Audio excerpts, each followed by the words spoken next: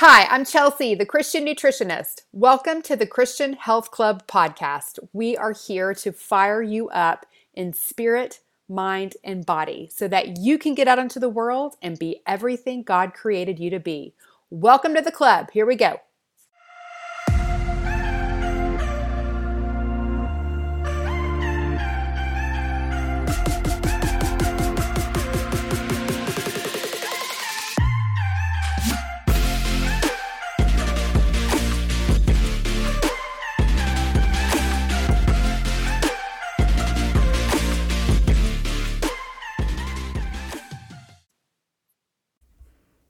Hello, my friend. Welcome back to the club. How are you today? Guess what? This is episode 150. 150. Oh my goodness. I cannot believe we are crowding 3 years. It's just unbelievable.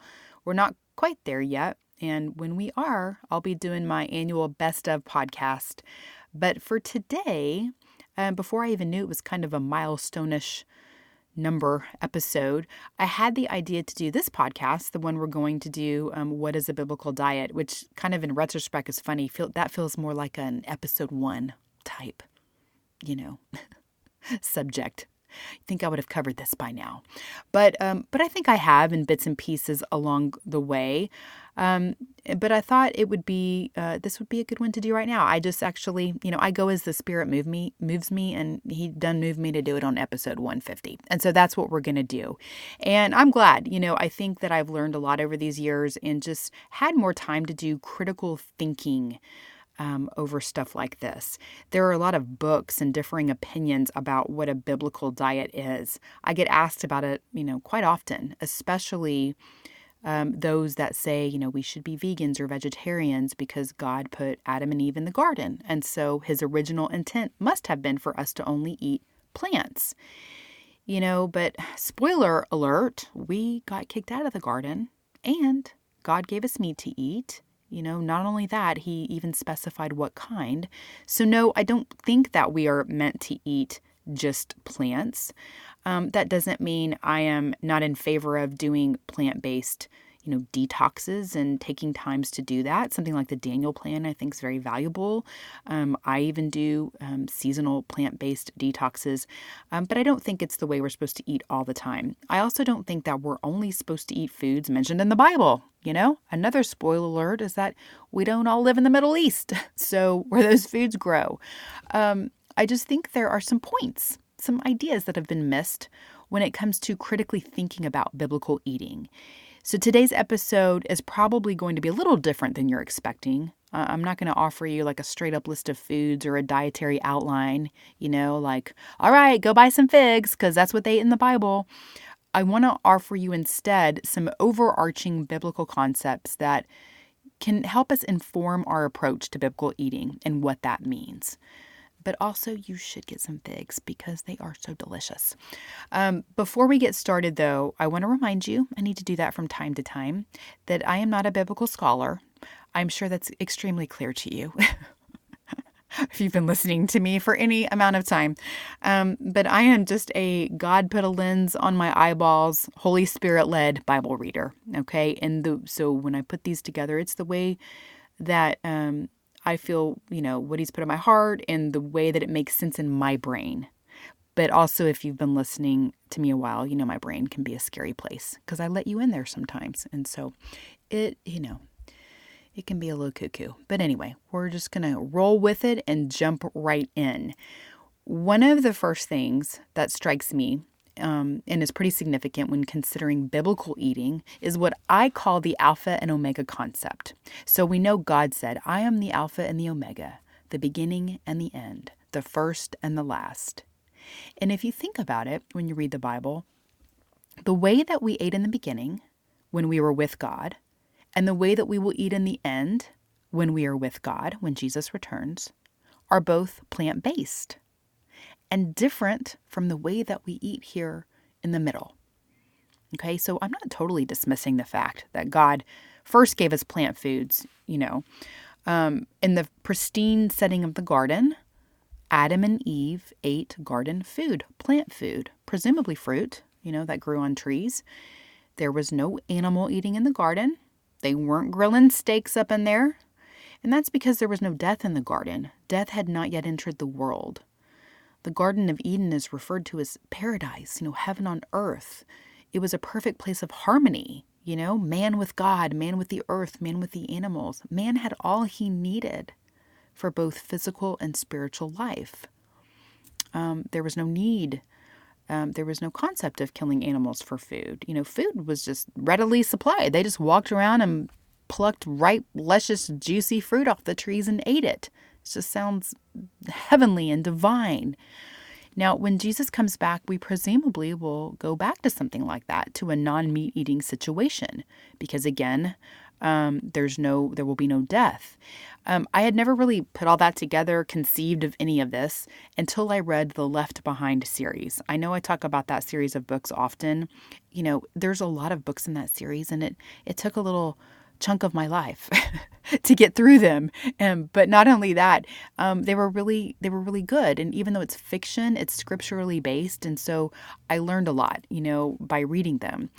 And when the characters in that book stopped eating meat once Jesus returned, I was like, oh, I just really had never put that together, or even didn't even know about that concept, And so that was just new to me and like kind of mind blowing.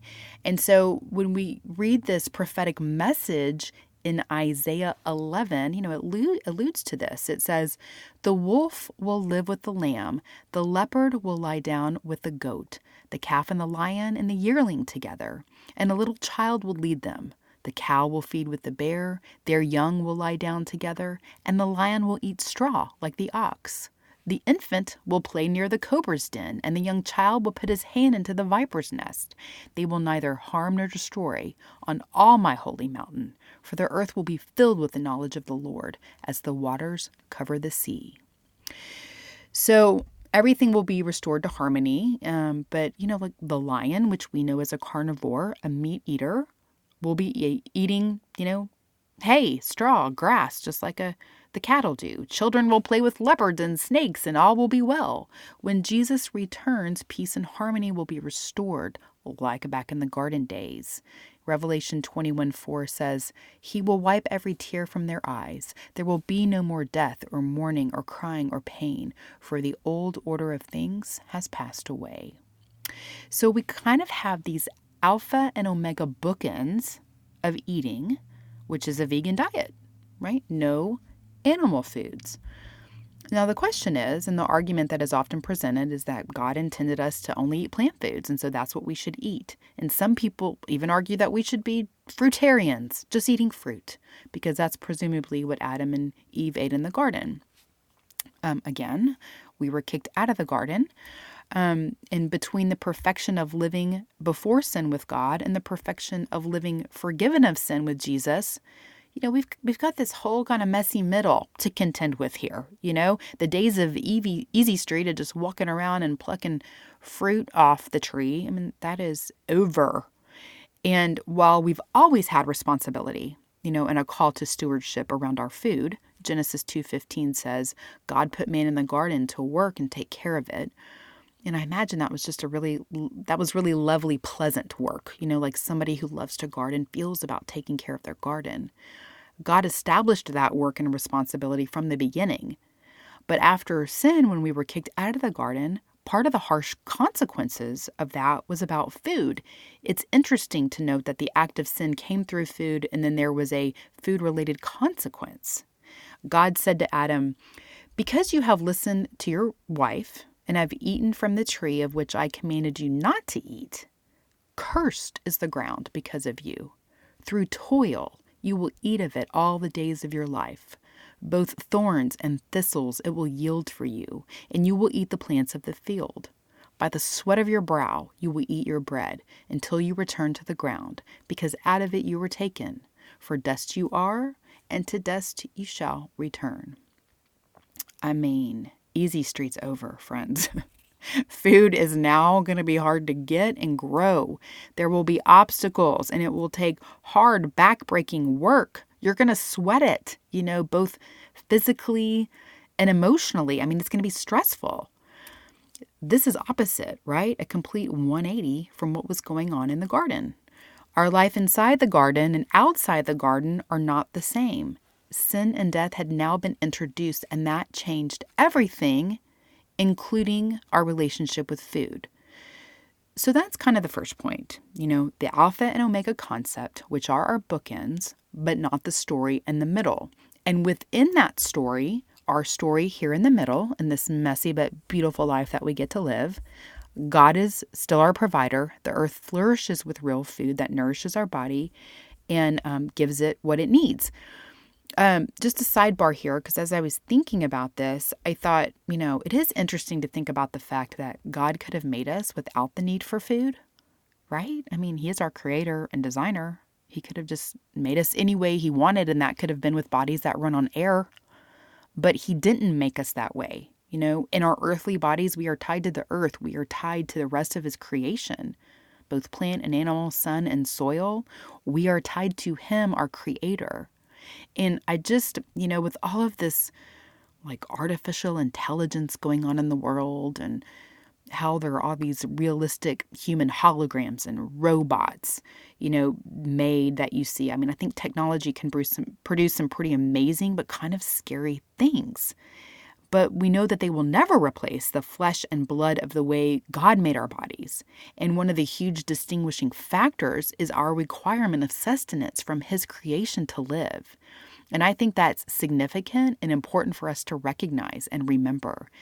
As the world tries to move us away from real food that God made with all of the processed foods and, meats like Beyond Burger, not real meat, and, just that. And, we are real people that God made with real flesh and blood, And so I don't know, that's a weird tangent, but I just feel like we're on this trajectory where the powers that be in the world are trying to make us independent of God, separate us from God, using technology to make people and make food. They are trying to be God. And, eventually I think we're going to, quote unquote, outsmart ourselves out of real life. And Jesus is going to have to come back. Praise God, we know that He is. Anyway, our heavenly bodies will not require food, but we do now. And there is responsibility, stewardship, and dependency on God and to God tied to that, And that's what the world wants to take away. But the bottom line is food connects us to our Creator. Sorry for that little tangent. I told y'all my brain can be scary sometimes, but it just kind of dawned on me as I was thinking through this. Like, wow, I mean, that's really the bottom line. We didn't God did not have to make us to need food, but He did, and it's one of the things that connects us to Him and to creation. But, when we think of this, His provision is good.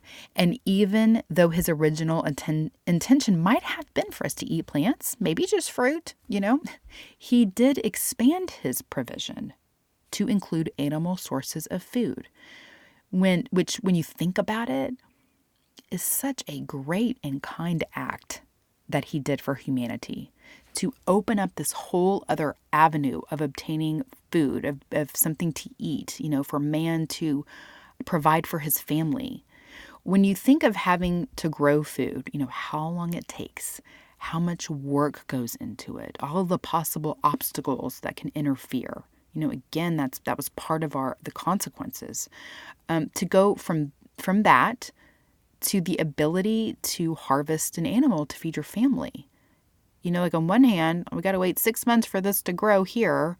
On the other hand, here's a goat. You can harvest it and eat it right now. Right? What a blessing. An animal, goes such a long way in feeding people.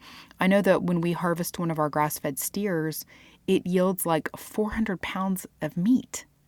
It's unbelievable to see how much food that is, truly. I mean, that can provide a whole year of food and beyond for a family, or you can feed many, many, many families with that much meat. So for God to come back around and say, okay, now you can also have meat. You're out of the garden. It is not easy to obtain food. Here, my child, have this. To me, it kind of reminds me of just that parent love, that parent love that hurts when you see your children struggle so hard and you just want to make it easier on them, even though they act like turds. That's how I feel like it is. Like God just, wants to bless us. And he did. He did. He gave us a whole another way to get food, eat food, to provide food for our families. That's just kind of how I look at it, this meat giving. But also, we do have to consider the timing here. God gave us meat after the flood. And so perhaps there was some necessity if all the plant life had been decimated.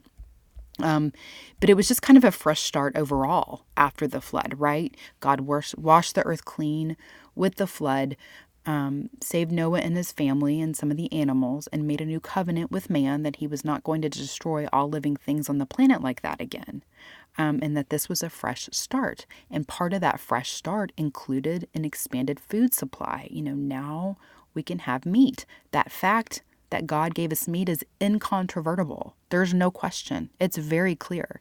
Genesis 9:3 says, "Everything that lives and moves about will be food for you. Just as I gave you the green plants, I now give you everything."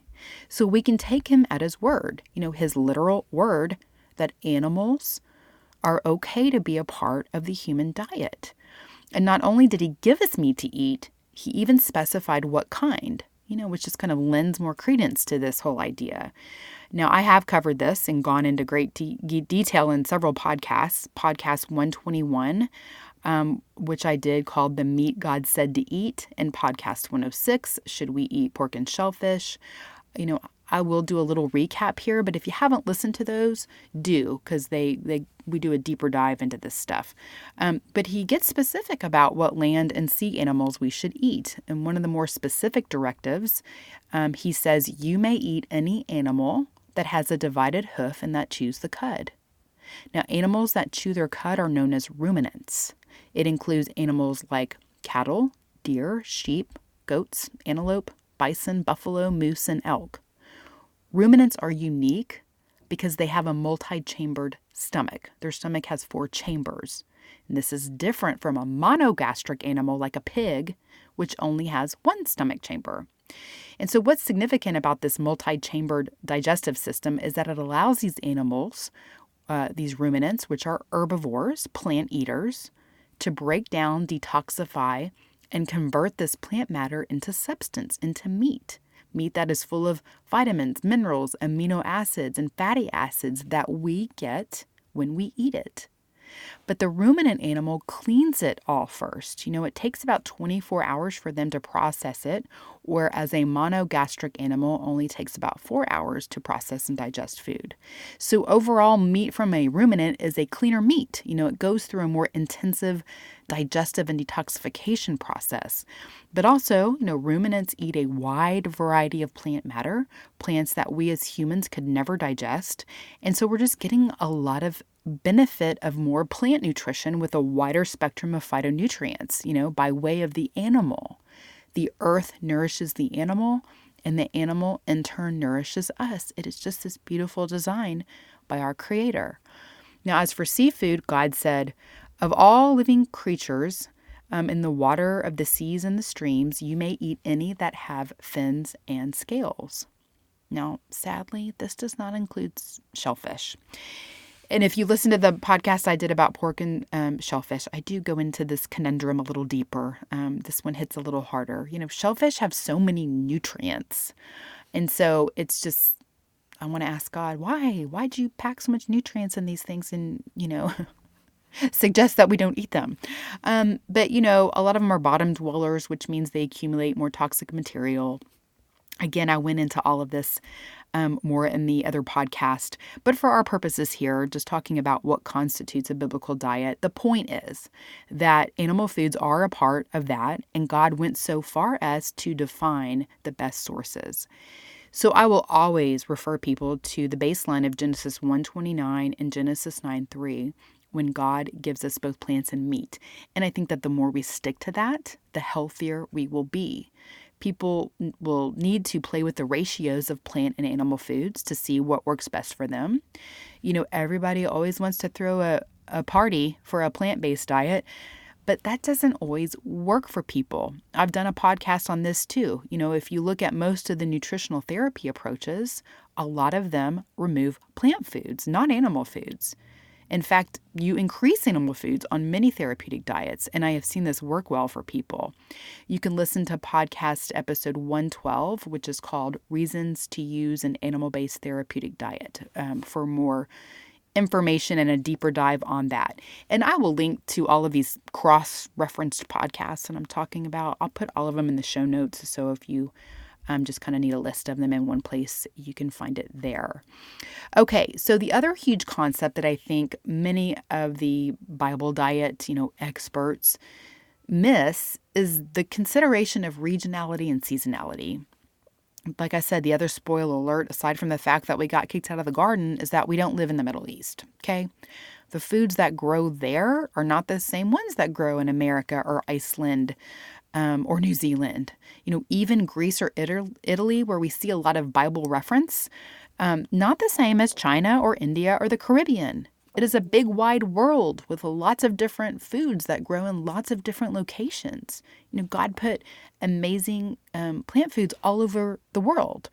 And our microbiomes, the ecosystems of our gut, are kind of genetically imprinted based on our genetic heritage. We are genetically predisposed to handle some foods better than others based on where, our people are from. And this is one of the reasons why there's no perfect diet for every person.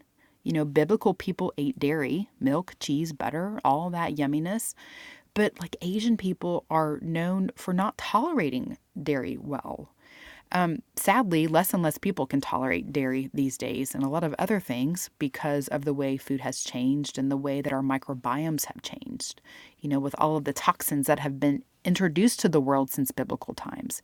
So, it's also hard. This is kind of a different, a whole different avenue. We're not really comparing apples to apples here, because biblical people could also tolerate some things back then that we don't as well today. Like some people just really don't tolerate grains and things like wheat. There's been so many food seeds that have been modified, hybridized, and sprayed with pesticides. Again, it's just a different world of food, a different world of toxins, and a different level of gut capability, So we do kind of have to factor in that when it comes to diet. We have a lot of modern challenges, that wouldn't have necessarily applied to our biblical brothers and sisters. But like I said, that's kind of a little another sidebar. But when we talk about regional and seasonal eating, God made certain things grow at certain times of the year all around the world. And I've shared this idea before. We've talked about it, but it just is comforting to think that, we know He put just what we need for our bodies at the right time of the year. Like summer.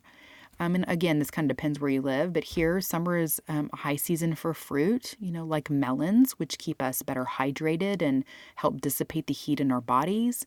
The winter season, we might see more citrus fruits grow, in certain places with more vitamin C, and that would certainly help boost our immune system. The root vegetables of fall are heavier and more warming as we move into the colder months. In spring, I think of foods like asparagus that, are detoxifying. Spring is a natural time for detoxification. So plant foods change according to season, and they meet different nutritional and health needs. And we also know that plants are naturally less abundant in the winter, depending on where you live. So it would be a natural time of year to eat more animal-based foods when it's cold. Whereas as we get into the warmer months, late spring, summer, and plants are flourishing, that's a more natural time to eat more plant foods, more carbohydrates. Even animal foods would, would be based on region.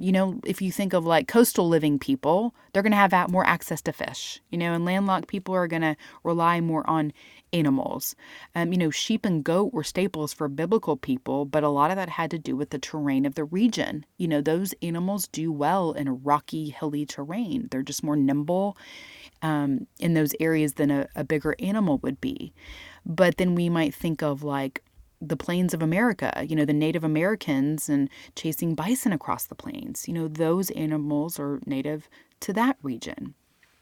And so I think, I know that God put everything our bodies need within the region and season that we live. He didn't make one area of the world with better foods and superfoods and then just hose the rest of the world. Like, sorry, you don't get any superfoods, North America. That's not how it works. Now, of course, in modern times, everything is crisscross applesauce with food globalization. You can get any food from anywhere in the world at any time of the year. And that is what we call here a blurse, a blessing and a curse. As it's wonderful to have an incredible food supply, but it just makes us lose sense of what is regional and seasonal. And I think it confuses our microbiome. Our gut bacteria are very in tune with the outer environment and meant to work accordingly. They have a circadian rhythm. And there are more studies being done on how our microbiome is naturally supposed to shift with the seasons. That we would have certain gut bacteria more prevalent in summer to help us with those foods, certain ones in the winter to help us utilize those foods. And I think a lot of what is wrong with our guts is that our bacteria are confused because they are very receptive to environmental cues like light and temperature. And they're like, why are you feeding me watermelon? It's winter. I'm confused. And so I think that also contributes to getting things thrown off with our guts. And I think we are confused because we don't even recognize seasonal foods anymore. So much of politics and economics now drive what is grown in what places. And it's just harder in general to honor seasonal and regional eating. But it's one thing I would encourage you to try and make yourself more aware of and also more in tune with. Like for right now, it's January, it's cold outside, and I don't really want salad. I don't eat a ton of salads in the winter. That's just kind of a natural instinct. Lettuce is cold and wet, and it doesn't really naturally grow in the winter. And it's not what my body is drawn to at this time of the year. But a lot of people at this time of the year, because we're, it's a new year and we're all renewed in our vigor to work on our health and our weight and all that kind of thing, they think they have to eat a lot of salad every day as part of their diet if they want to succeed. Now, if you love salad and it feels good for you to eat that right now, go for it. I'm not saying don't. But I am saying if that feels incongruent for you, you're not wrong either. I could beat myself up and be like, man, I'm a nutritionist and I don't want to eat salads. What's wrong with me? But my gut bacteria don't want salad right now. They want like stew, hot, meaty foods. That's what I want. I want to be warm and nourished, and I want some heavier meat to get me through these cold months. But to me, it's very aligned with biblical eating, because I'm honoring the season. I'm honoring the region. I'm eating meat that we raised on local grass. Is there anything more biblical than that? Sometime this makes me think I ought to do a podcast on intuitive eating. That's kind of a buzzy, word, buzzy phrase, buzzy concept. But that can work for you or it can work against you. There are some body systems that need to be functioning well before we can be totally led by intuitive eating. But I would say if there's something like the salad thing that's coming up for you, or, smoothies or, shakes or cold juices, and you're like, I just don't want that. That sounds horrible right now. And then you're like battling yourself because you think you have to eat a salad every day, or just you're failing, because you can't eat a salad every day or drink that cold shake or smoothie. Just hold up a minute, and before you dismiss it as your failure, or dismiss it as failure. Just, it's okay to question that. And just, think about seasonal and regional eating and just think if perhaps maybe that is what your intuition is leading you to do. But again, if you want to eat salad every day, knock your lights out. That's great too. And that just kind of brings me to a good place for my next and final point here, which about a biblical diet, which is the fact that, no matter what you eat, God loves you. And there is absolutely nothing, no food that can come between you and the Lord. It has absolutely no bearing on your salvation. Romans 14:17 says, "For the kingdom of God is not a matter of eating and drinking, but of righteousness, peace, and joy in the Holy Spirit." And we know that, Jesus declared all foods clean, right? He said, "Listen to me, everyone, and understand this. Nothing outside a person can defile them by going into them.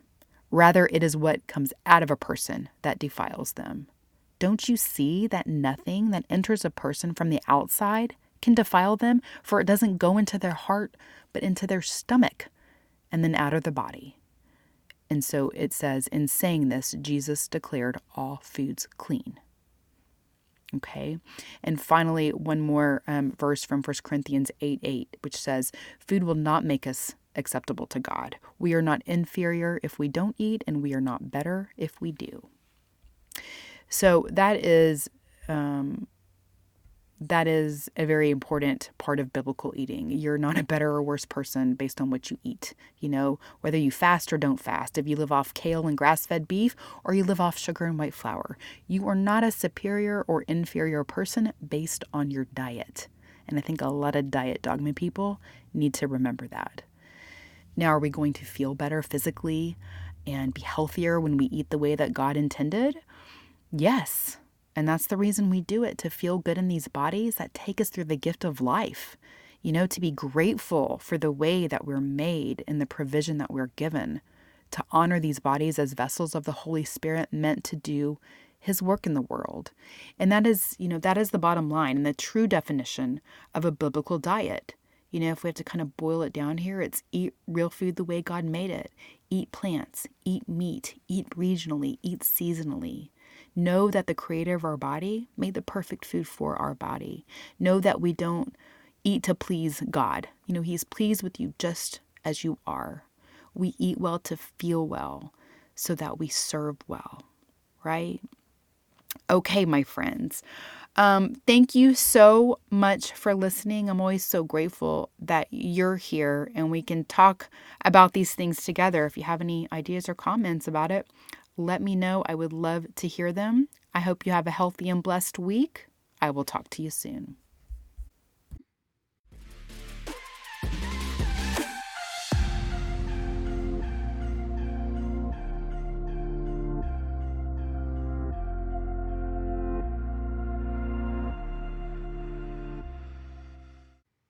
Hi everyone, remember that my mom is an awesome nutritionist, but she's not a doctor.